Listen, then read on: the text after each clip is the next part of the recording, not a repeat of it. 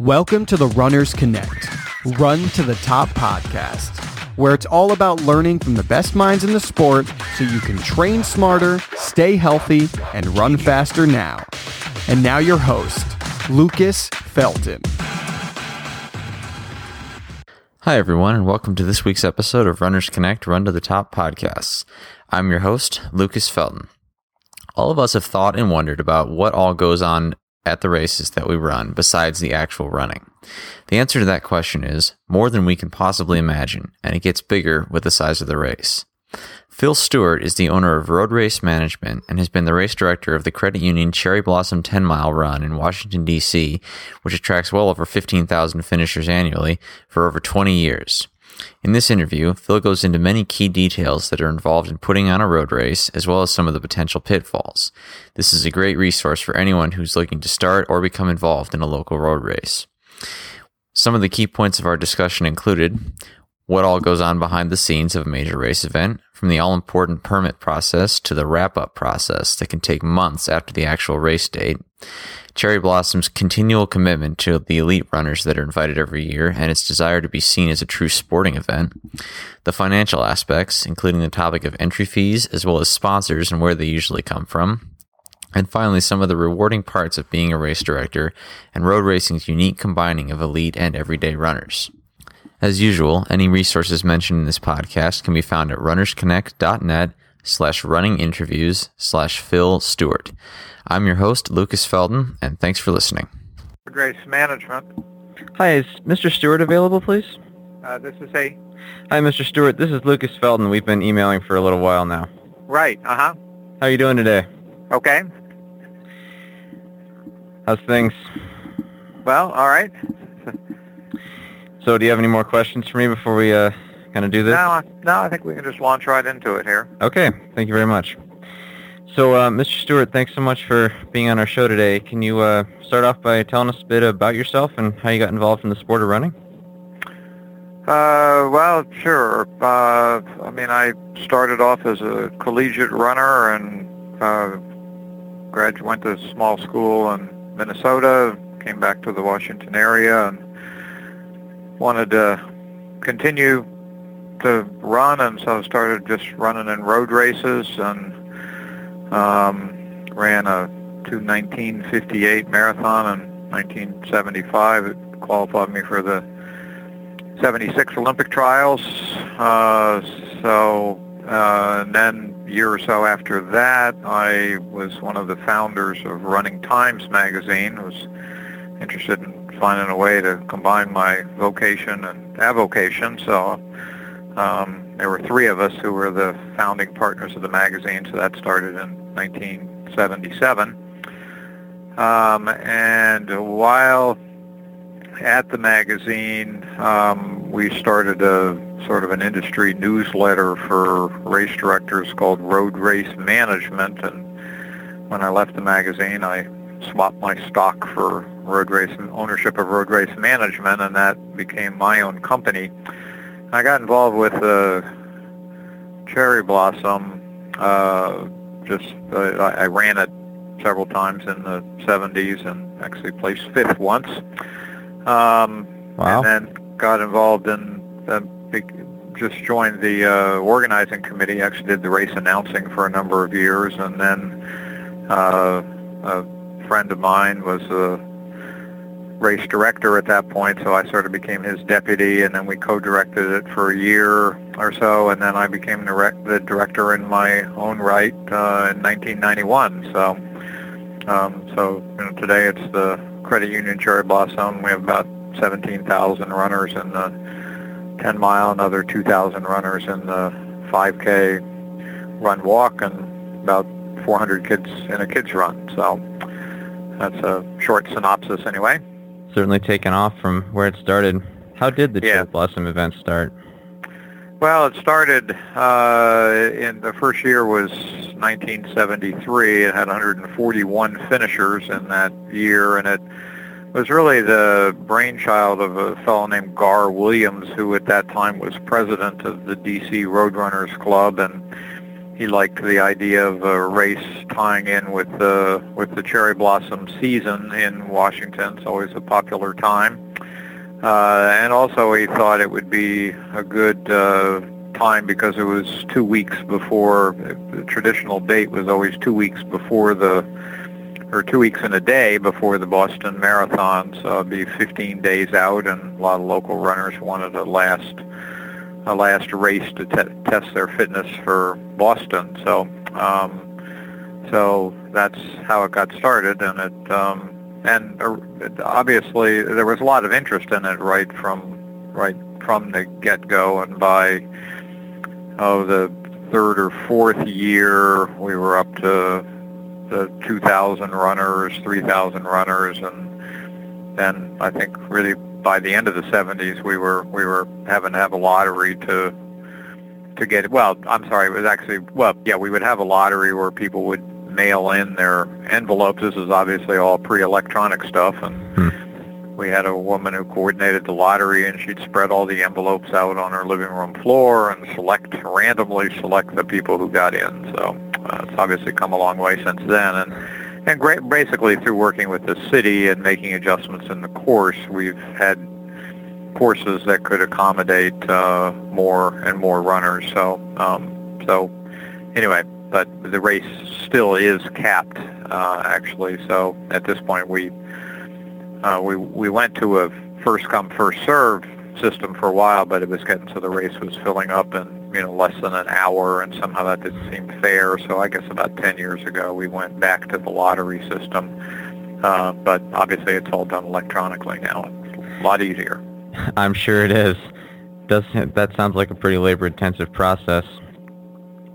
So what goes into setting up and directing a race like this that has tens of thousands of finishers? Well, we have a extremely talented organizing committee of about 40 people, and there's two paid staff, myself and a deputy race director, and we're doing some aspect of the race virtually all year long, and then we work with about a 40-member organizing committee, and all the tasks are divvied up. We have one person in charge of water stops, another person in charge of volunteers, another person who does our elite athletes, et cetera. And, so we just, there's tremendous volunteer support for the race. Then we have about 2,000 volunteers who report to one or the other of our 40 committee heads. So it's a big operation on that side. And a lot of the volunteers, they seem to enjoy working on the event. Many of them have been on the committee for about 10, 15, 20 years or so, they like to be part of it. And so you were saying stuff is going on with the race kind of all year.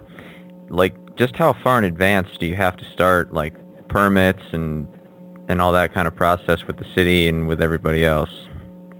We really start that in the fall, so we'll probably have our first. The race is traditionally the first Sunday in April, although this year it'll be the second Sunday because Easter falls on the first Sunday. But we'll have our initial meeting with the permitting office probably in October. I think one thing that a lot of people don't realize is how long it takes to sort of put the race away, so to speak, because obviously once the race is over, there's just a lot of things that need to be addressed, and they're probably the less glamorous things. So in some ways it takes me almost 2 months to get everything wrapped up from the previous year's race. So really the 2014 race wasn't wrapped up till in the middle of June, and now we're starting to prepare budgets and talk to sponsors about 2015, and then we have the lottery we have a fall kickoff in November, which is where we unveil the T-shirt design for the following year, and then the lottery takes place during December, and then after you get past the holidays, you're into just making all the arrangements. We have one of the traditions of the race is that we have a strong elite athlete field. We have, and actually last year we served as the USA Track and Field National 10-mile championships for both men and women. So we did that in addition to our international field. So we were giving out upwards of $70,000 in prize money at the event. And so the elite, I mean, ever since day one, we've thought that the elite competition has been an important ingredient, and the feedback that we get is that a lot of the runners who are running further back in the pack, I mean, they find the elite athletes inspiring, and even though they may feel that the elites are running maybe twice as fast as they are, it's still inspirational for them to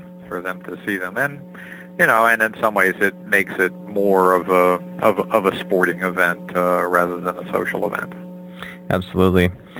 I previously interviewed Don Cardong, race director of the Bloomsday Run, which is out near where I live, and he also made a kind of an allusion to all the things that have to happen after the race. What are some of those things that takes you the next couple of months just to wrap up the race that's already happened?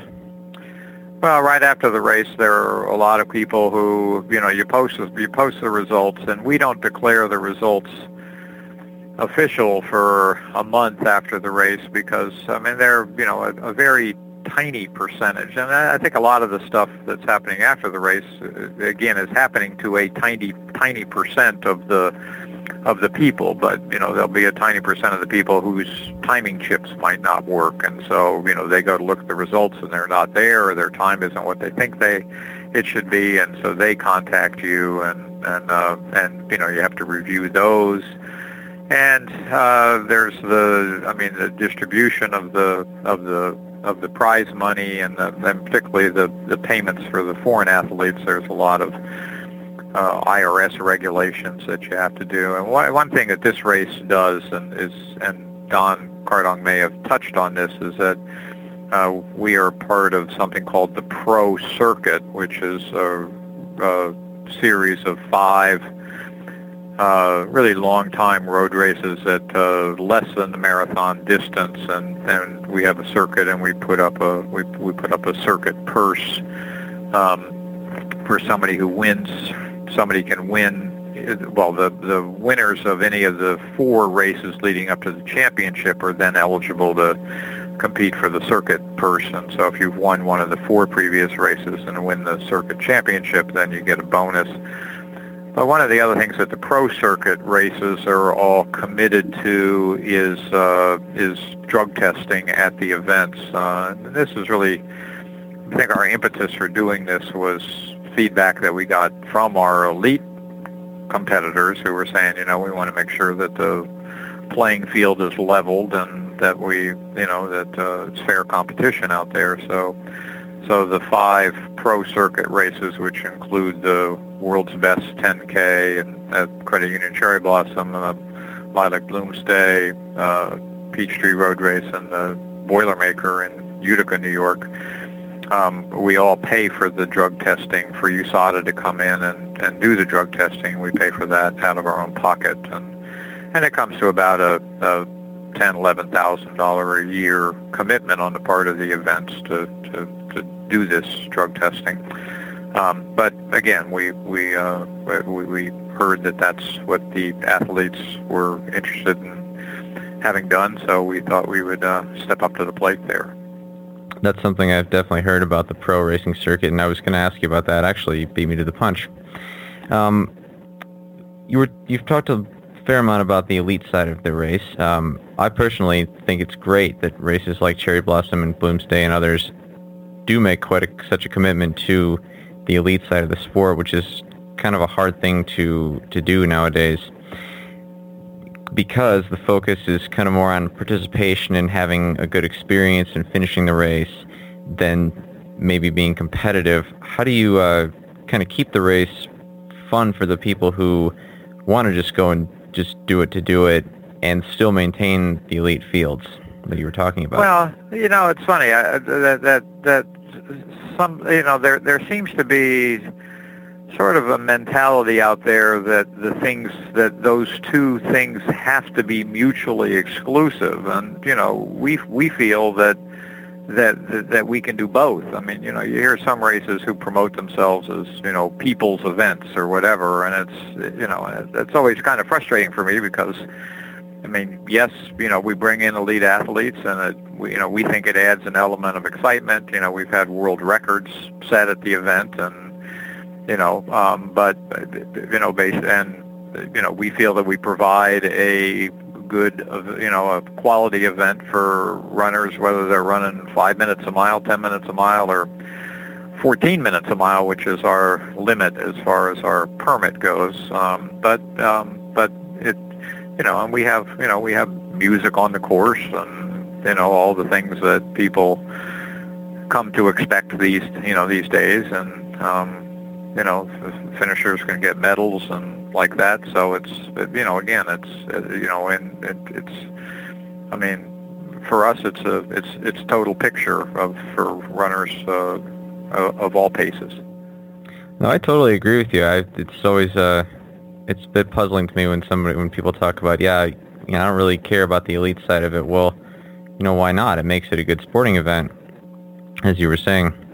Yeah, no, it gets it gets it. I mean, we think that road racing deserves to be on the sports page and not in the style section. I mean, we'll take it in the style section if we want to cover us there, but we want to make sure that we're, that's how we're viewed, and so anyway, so that's the elites are obviously what makes that happen. Yeah, absolutely.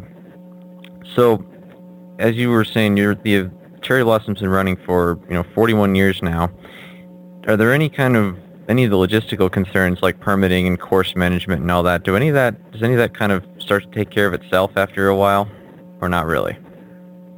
You always have to be on top of it, because rules change, personnel in the permitting office change, and so it's one of the things certainly that has happened over the last 40 years that a lot of these races have grown is that the municipalities have had a bigger role, and they are keenly aware of the fact that there's potential liability exposure, that the cities incur expenses that are associated with the event. And now we're fortunate in that Washington, D.C. is awash in different police jurisdictions. You've got, because of the federal government, you've got, the city police department, the U.S. Capitol has its own police department, the National Park Service has park police, and so forth. Now, the way our course is laid out, we're entirely on National Park Service land. And so we only have to deal with one permitting authority, which is good.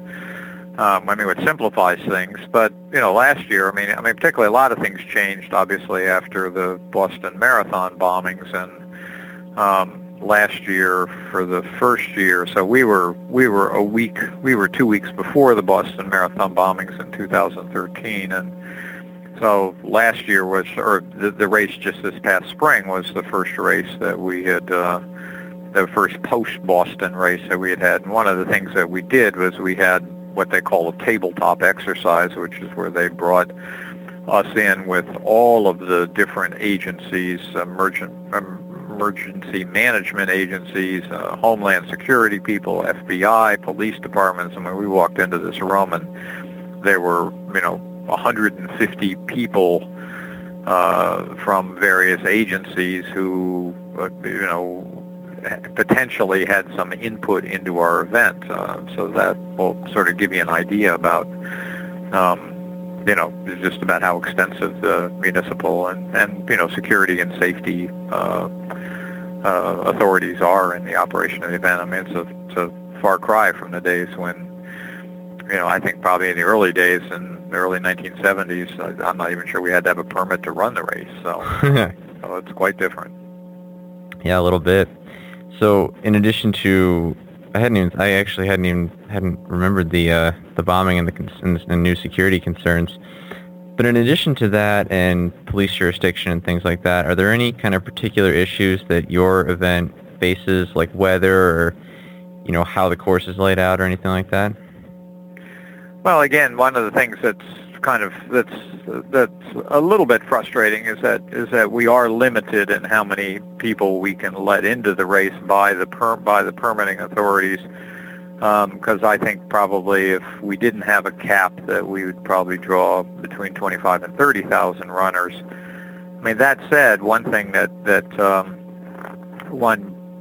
one reality is that we are taking place right in the heart of cherry blossom season, which is probably the peak tourist season of the entire year in Washington, D.C. So, I can understand how in our case, the National Park Service says, well, they have to balance the needs of our runners versus, the family that came from California with their 2 and 5-year-olds, and, they want to be able to, to see the cherry blossoms.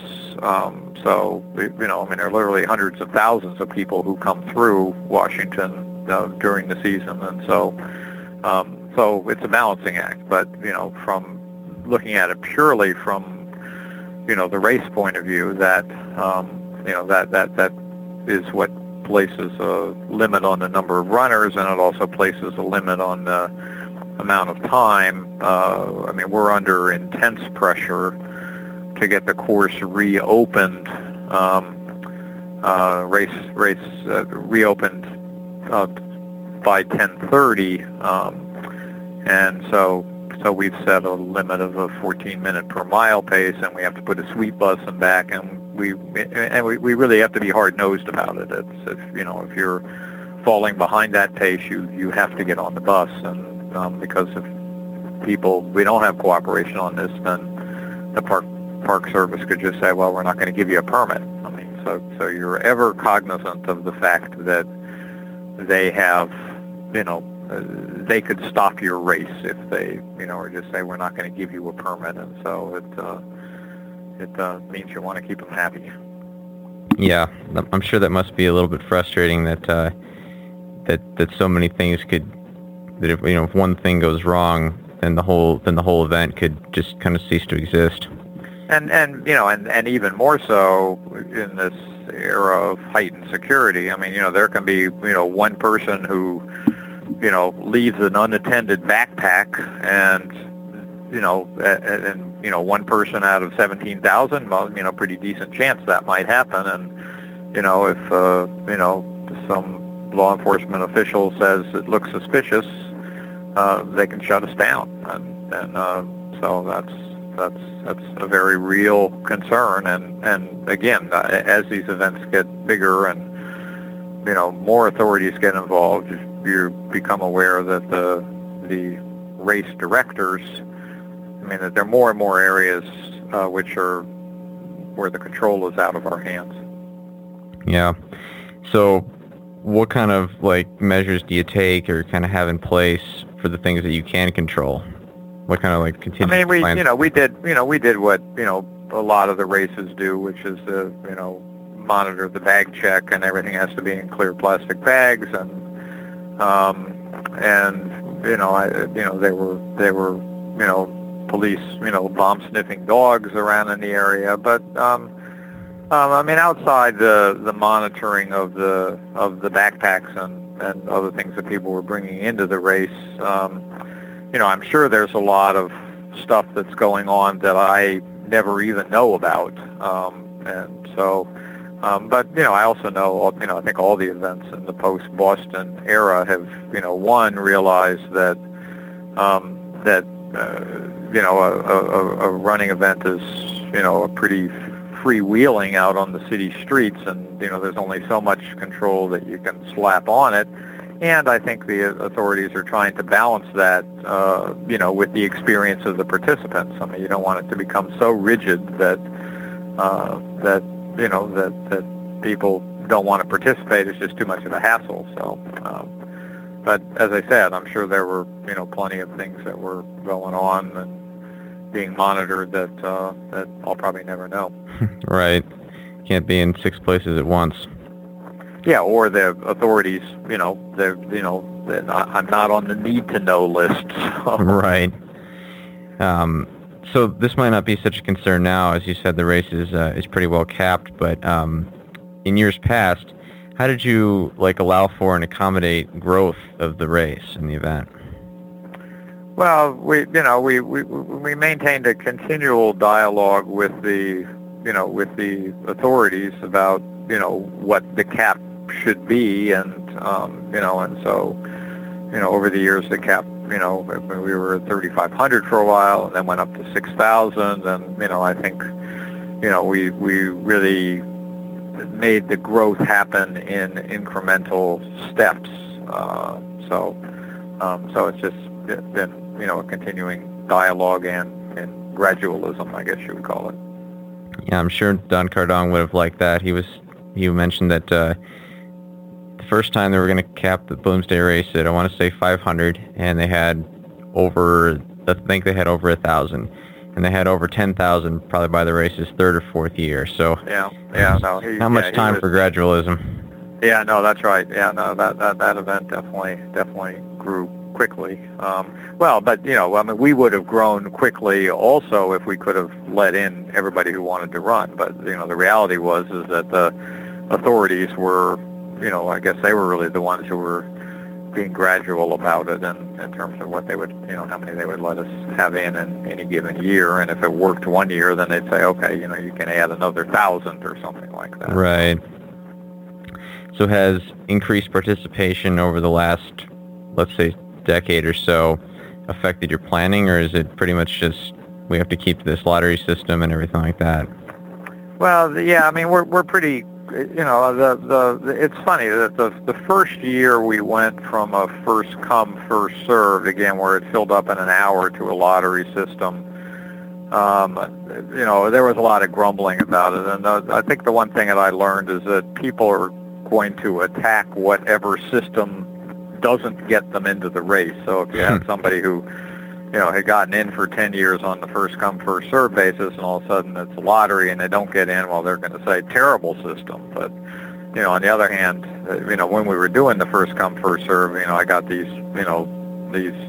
emails from teachers who would say, I've got to teach during that hour when your race is going to be open, and they had no chance of getting in, and somehow that just didn't seem fair, and so now people have they have 10 days to enter the lottery, so they got plenty of time to do that, and there's no time pressure on that, because everybody in that 10-day period has an equal chance of getting in the race. And now the lottery is once you got past that first year, maybe a little bit the second year, but now everybody's completely comfortable with it, and we do allow, because the lottery is so far in advance of the race, we have a month period during February where people who, if they got injured or realize that they're going to they have travel or whatever, that they can transfer their numbers. So we do have a transfer option as well.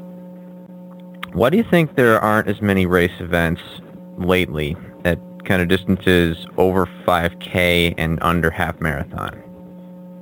Because they seem to be kind of disappearing from the calendar. Well, it's 5K is sort of your entry level event, and if you have a race that is entirely that is basically a fundraising event. What you want to cast as broad a net as you can in terms of having the event accessible to as large a number of people.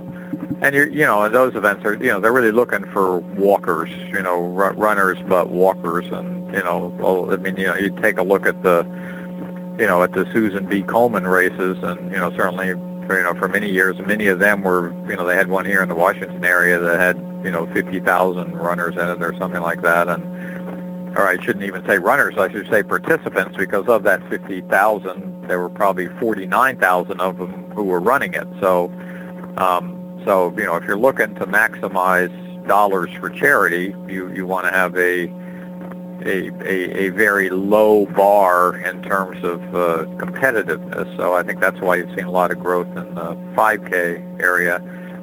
The half marathons, I think,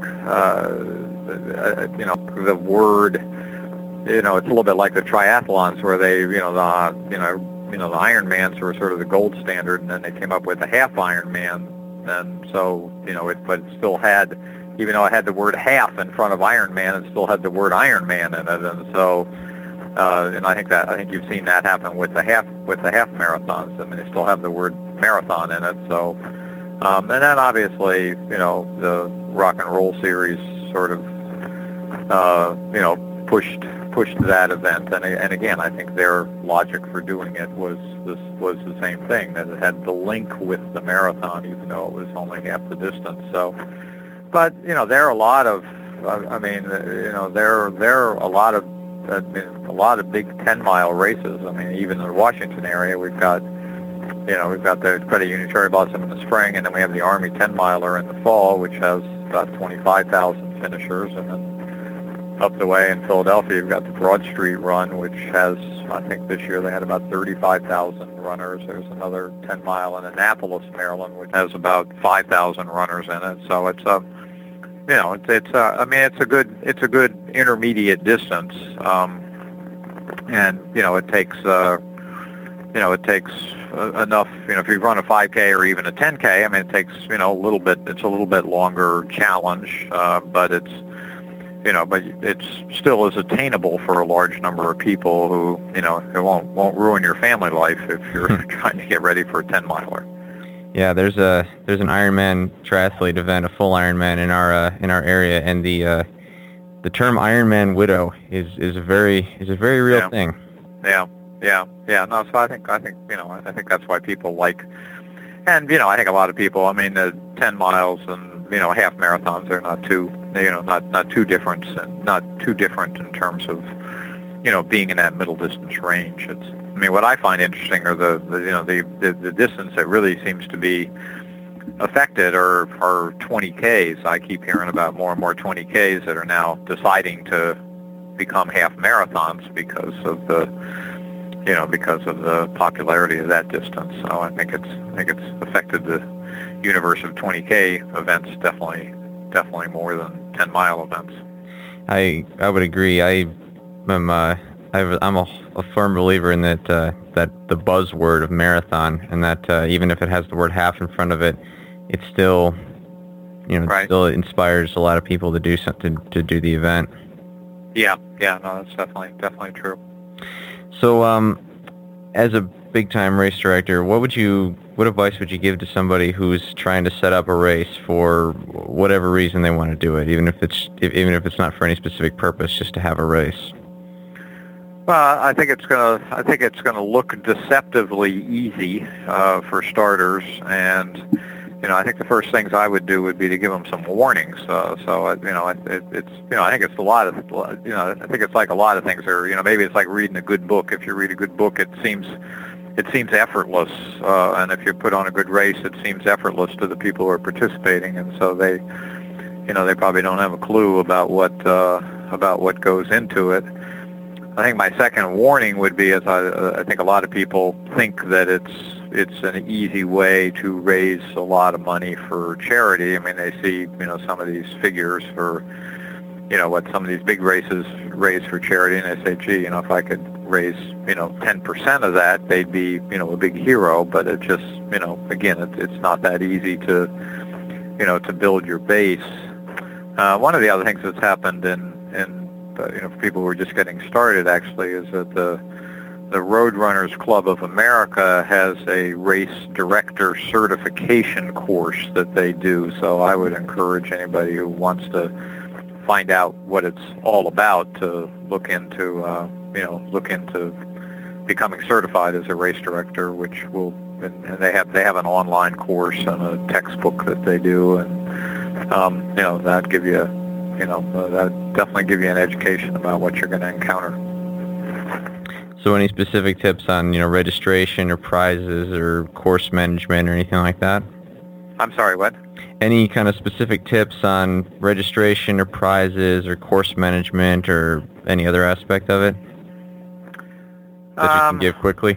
Yeah, oh golly. I mean, obviously everybody wants to, I think the most basic things that runners want and expect is a certified course, and that's a pretty tedious process. So if you're somebody who's just getting started, you're probably best off, their course people who will certify courses for, a few $100s, all around the country. So you want to, I mean, if nothing else, I think that's the first expectation that runners have. And as far as the registration goes, I mean, virtually every event of any size now has gone with an online registration provider and there are a number of them out there, and boy, that really streamlines the process. I think one thing that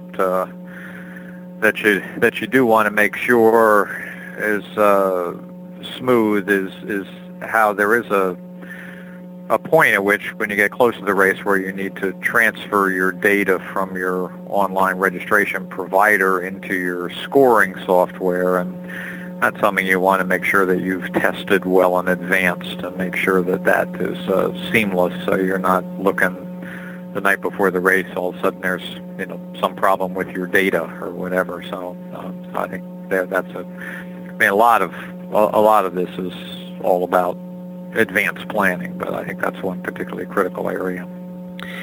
Okay, so just a couple more things, because I know you probably got a busy day ahead of you. Probably the biggest question in the sport of running, in any part of it, is the question of money.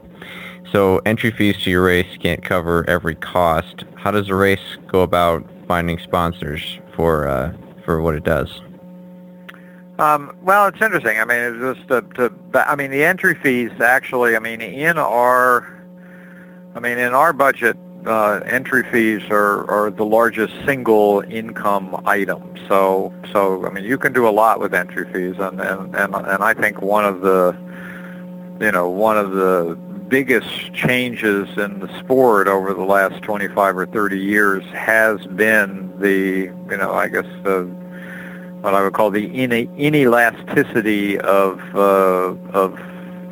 entry fee, of entry fees. I mean, you look now and runners, I mean, your half marathons charging $75, $80, your marathons, charging $115, $125 and up from there. So for a lot of, and I think, as those entry fees have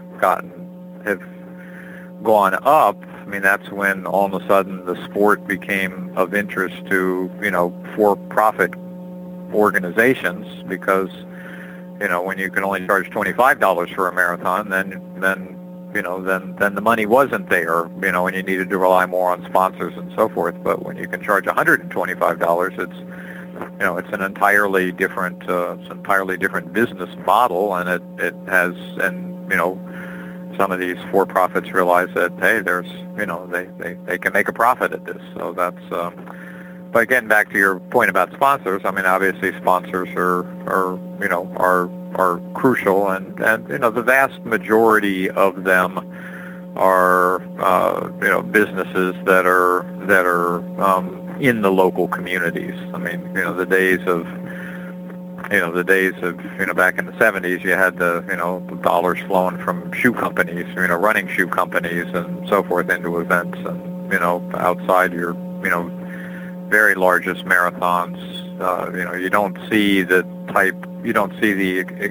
amount of running industry dollars flowing into sponsorship as you do, again, just other businesses that want to create goodwill and get their messages out within the local communities. So with attracting sponsors that aren't necessarily running industry sponsors, is there any kind of concern about a race getting too corporate branded? This is a question from one of our listeners. Or does that not really come up much? Yeah, I mean, in our case, we're a special case in that because we are on National Park Service land, we have very, very tight regulations imposed on us by the National Park Service in terms of our signage and corporate visibility, and those rules were really tightened. There was, I don't know, probably 10 years or so ago, the NFL did a big, kickoff for the football season on the mall, and they had a big stage, and they had, Britney Spears up there taking off most of her clothes with Capitol in the backdrop, and the members of Congress were outraged by this, and of course they went and yelled at the Park Service, and of course the NFL just skipped out of town. They didn't care. They'd done what they wanted, and they'd go do it somewhere else the following year. But the legacy of that for us was a dramatic tightening of the regulations on commercial, commercialization and sponsor visibility and so forth. So it's, but even if that weren't the case, I think runners, I think as long as the sponsors don't impede in the race in any way, I think there's a fair amount of tolerance for that, and understanding that their contributions are vital to the support of the event. Yeah, that seems pretty logical, and I guess that makes sense about the government agencies not wanting a crazy amount of advertising and corporate logos all over everything. Yeah, on the National Mall. Yeah. So, tell us about a kind of crazy experience you've had as race director, either logistical or personal or anything. Well, I had a woman. I always get all these people who don't get in by the lottery, and they send me these sob stories about how they didn't get into the race, and will I give them an exemption or whatever. And there was one woman who sent me an email, and she said, I didn't get into the race, and I really want to get into the race because my ex-husband and his new girlfriend are both running the race, and I want to beat both of them. And so I was feeling frisky that day or whatever, so I sent her back an email, and I said, okay, I'll let you in, and you let me know after the race if you beat your husband and his new girlfriend, and if you do, I will let you into the race the following year for free. Wow. And she did. Oh, that's fun. Anyway, there's there's stories like that, and you do get a sense that what you're doing is creating. I mean, you're bringing. I mean, in being a race director, you're bringing an important day, happiness into the lives of however many people are in your race, and that really is a lot of what the satisfaction is. I mean, how many jobs are there where you can sort of promote people being able to live their athletic dreams, and so that's a good thing to feel like you're doing. Yeah, and also, as you and other people have said in this interview series, kind of one of the only sports where somebody who's running 14 minutes a mile can say they participated in the same event, not just the same sport, but the same actual day of event as somebody who's running 40 miles for the same. Yeah, for the same. No, that's right. Yeah, no, you can't. No, you can't. You're not going to play in the in the stadium with your pro football team or whatever. I mean, you can watch, but yeah, no, that's one of the great things about the sport. Yeah, and as you alluded to it a little earlier, also how many people can say that they've run in a U.S. championship road race? Plenty. But how many people can say they've participated in a U.S. championship? Let's say in golf or something like that. Right. It just doesn't happen much outside of running. Yeah, no, absolutely. Yeah, that's a great thing about the sport. Well, Mr. Stewart, thank you very much for your time. That's about all I got for you today. Okay. Unless there's anything else you want to mention to our listeners. I think you've done a good job of going over some of the challenges and the joys and the questions and like that. So anyway, appreciate the opportunity. Absolutely. Thank All you very much and have a great day. You too. Bye-bye. This has been a Runners Connect podcast. We'd love it if you could leave a short review on our iTunes page to let us know what you think of our podcasts and how we can make them better for you. Also, if you have a question about this episode or any other, please don't hesitate to ask. You can leave a comment on the webpage or leave us a voicemail at 617-356-7969. We'll do our best to answer as many of these questions as we can, either in a future episode or in one of our monthly Q&A sessions. I'm your host, Lucas Felden, and thanks for listening.